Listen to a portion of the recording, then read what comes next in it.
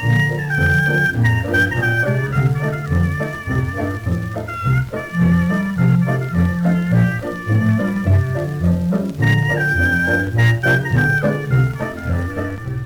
title of the King of Jazz, which Whiteman was billed as, seems somewhat politically incorrect these days. But in the 1920s, he dominated the scene and hired the best white-hot musicians.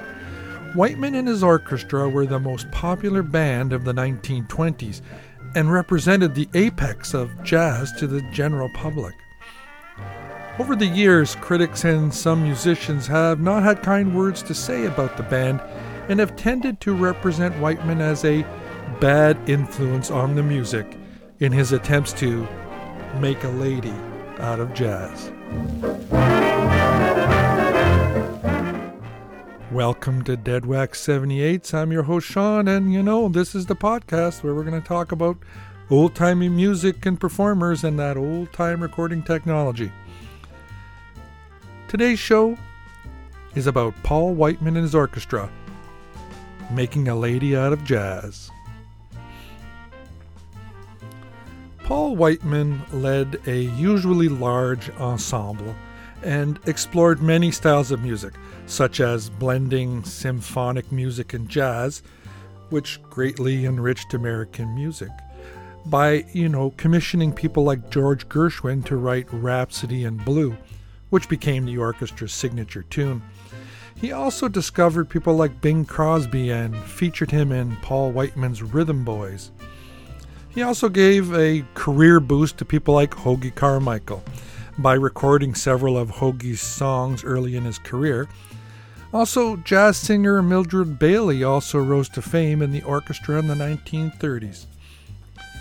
Whiteman's place in the history of early jazz is somewhat controversial.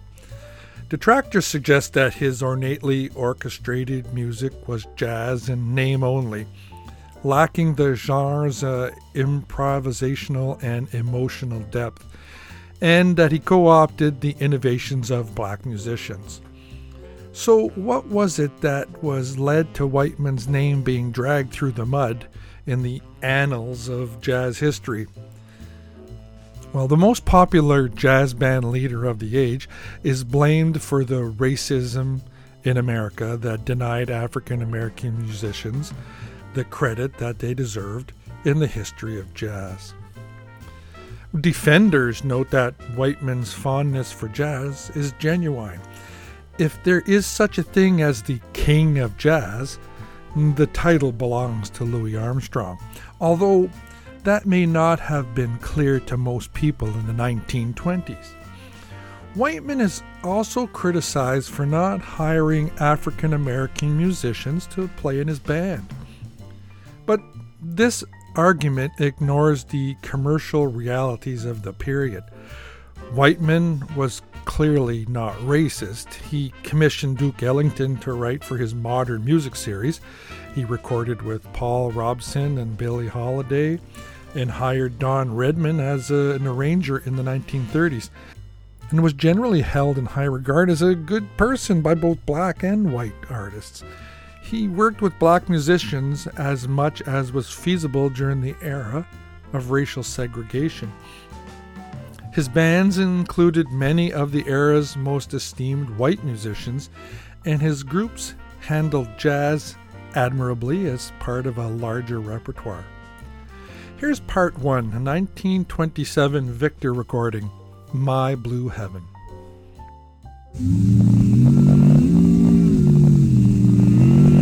When whippoorwills blow and evening is nigh, I hurry to my blue heaven.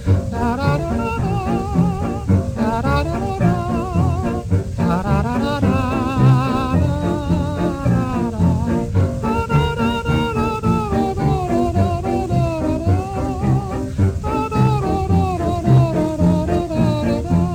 Just Molly and me, and baby makes three.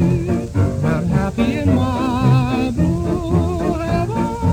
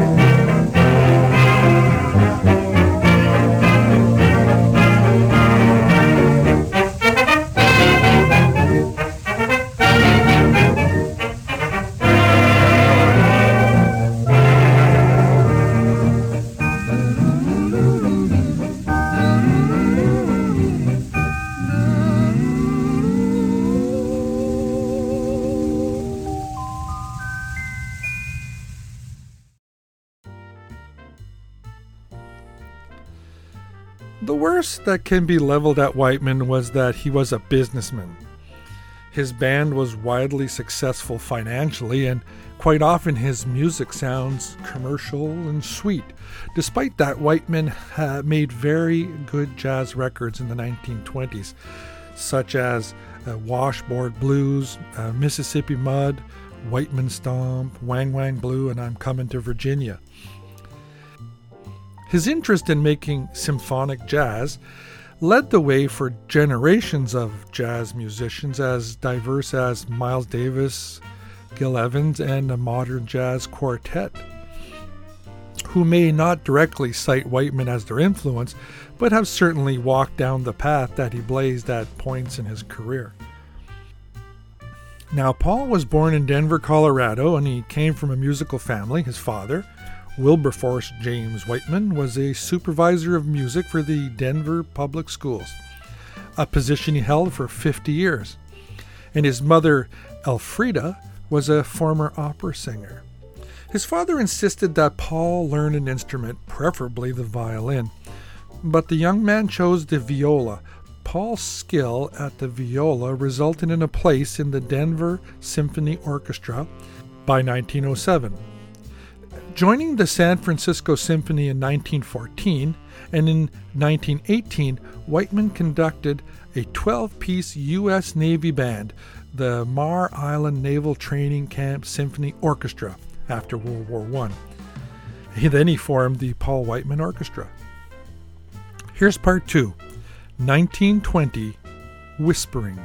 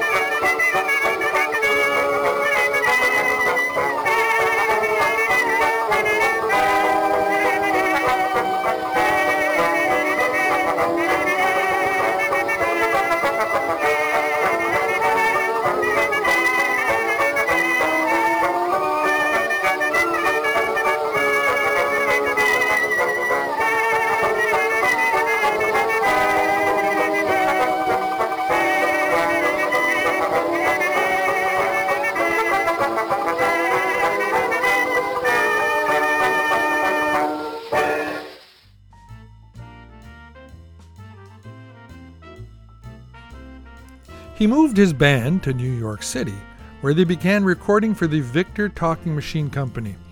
The popularity of these records led to national fame. In his first 5 recording sessions for Victor, August 9th to October 28, 1920, he used the name Paul Whiteman and his Ambassador Orchestra, presumably because he had been playing at the Ambassador Hotel in Atlantic City from November 3rd, 1920. He started using Paul Whiteman and his orchestra. Whiteman became the most popular band director of the decade. In a time when most dance bands consisted of 6 to 10 people, Whiteman directed a more imposing group that numbered as many as 35 musicians. By 1922, Whiteman already controlled some 28 ensembles on the East Coast and was earning over $1 million a year. In 1926, Paul Whiteman was on tour in Vienna, Austria, when he met and was interviewed by a young, ambitious newspaper reporter named Billy Wilder, who was also a fan of Whiteman's band. Whiteman liked young Wilder enough that he took him with the band to Berlin, where Wilder was able to make more connections in the entertainment field, leading him to become a screenwriter and director, and eventually ending up in Hollywood. Paul signed with Columbia Records in May 1928, but leaving the label in September 1930 when he refused a pay cut. He returned to RCA Victor between September 1931 and March 1937. For more than 30 years, Whiteman, referred to as Pops, sought and encouraged promising musicians, vocalists, composers, arrangers, and entertainers. He provided music for 6 Broadway shows and produced more than 600 phonograph recordings. His recording of José Padilla's Maestro Padilla's Valencia topped the charts for 11 weeks, beginning March 30th, 1926, becoming the number 1 record of 1926. This is part 3, and it happens to be the band's first electrical recording, 1926, Valencia.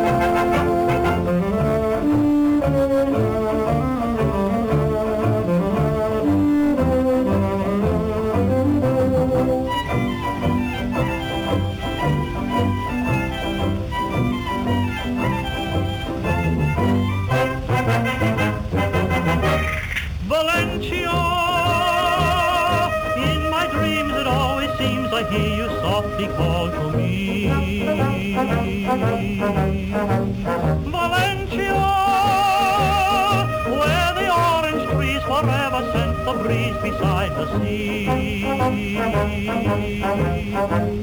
Valencia, in my arms I held your charms beneath the blossoms high above. You loved me. In Valencia long ago we found a paradise of love.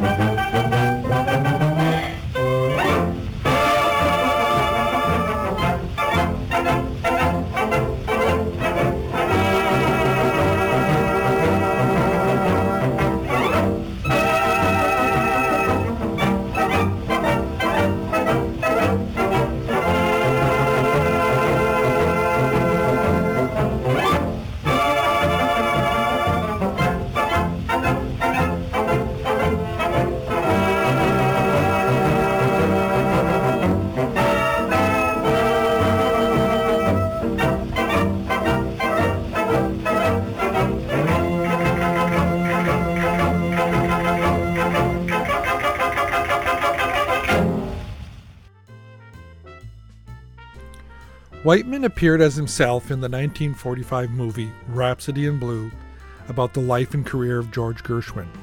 And he also appeared in the Fabulous Dorseys in 1947. Although giving priority to stage appearances during his peak years in the 1920s, Whiteman participated in some early prestigious radio programs.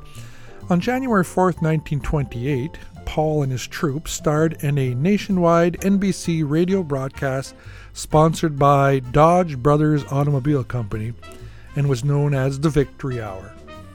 In the 1940s and 1950s, after he had disbanded his orchestra, Paul worked as a music director for the ABC radio network. He also hosted Paul Whiteman's TV Teen Club from Philadelphia on ABC TV from 1949 to 1954. In the 1940s and 1950s, after he had disbanded his orchestra, Paul worked as a music director for the ABC radio network. And he also hosted the Paul Whiteman's TV Teen Club from Philadelphia on ABC TV from 1949 to 1954. The show was seen for about an hour in the first 2 years and then changed to half-hour segments on a Saturday evening. In 1952, a young Dick Clark read the commercials for the sponsor Tootsie Roll on Whiteman's TV Teen Club. It proved to be an inspiration for the WFIL TV's afternoon dance show called American Bandstand. He also continued to appear as a guest conductor for many concerts. His manner on stage was disarming. He signed off each program with something casual like, well, that's just about to slap the cap on the old milk bottle for tonight. And in the early 1960s, Whiteman played in Las Vegas before retiring. Now, on August 18, 1931, Paul had married for the fourth and final time to actress Margaret Livingston in a ceremony in Denver. Livingston was unable to have children, and the couple adopted 4. Paul lived at Walking Horse Farm near the village of Rose Mountain, Delaware Township, Hunterdon County, New Jersey, from 1938 to 1959. And after selling the farm to an agriculturist, Lloyd Westcott, Whiteman moved to New Hope, Pennsylvania for the remainder of his life. Paul Whiteman died of a heart attack December 29, 1967, in Doylestown, Pennsylvania, at the age of 77. Here's part 4, 1925 Victor, Charleston.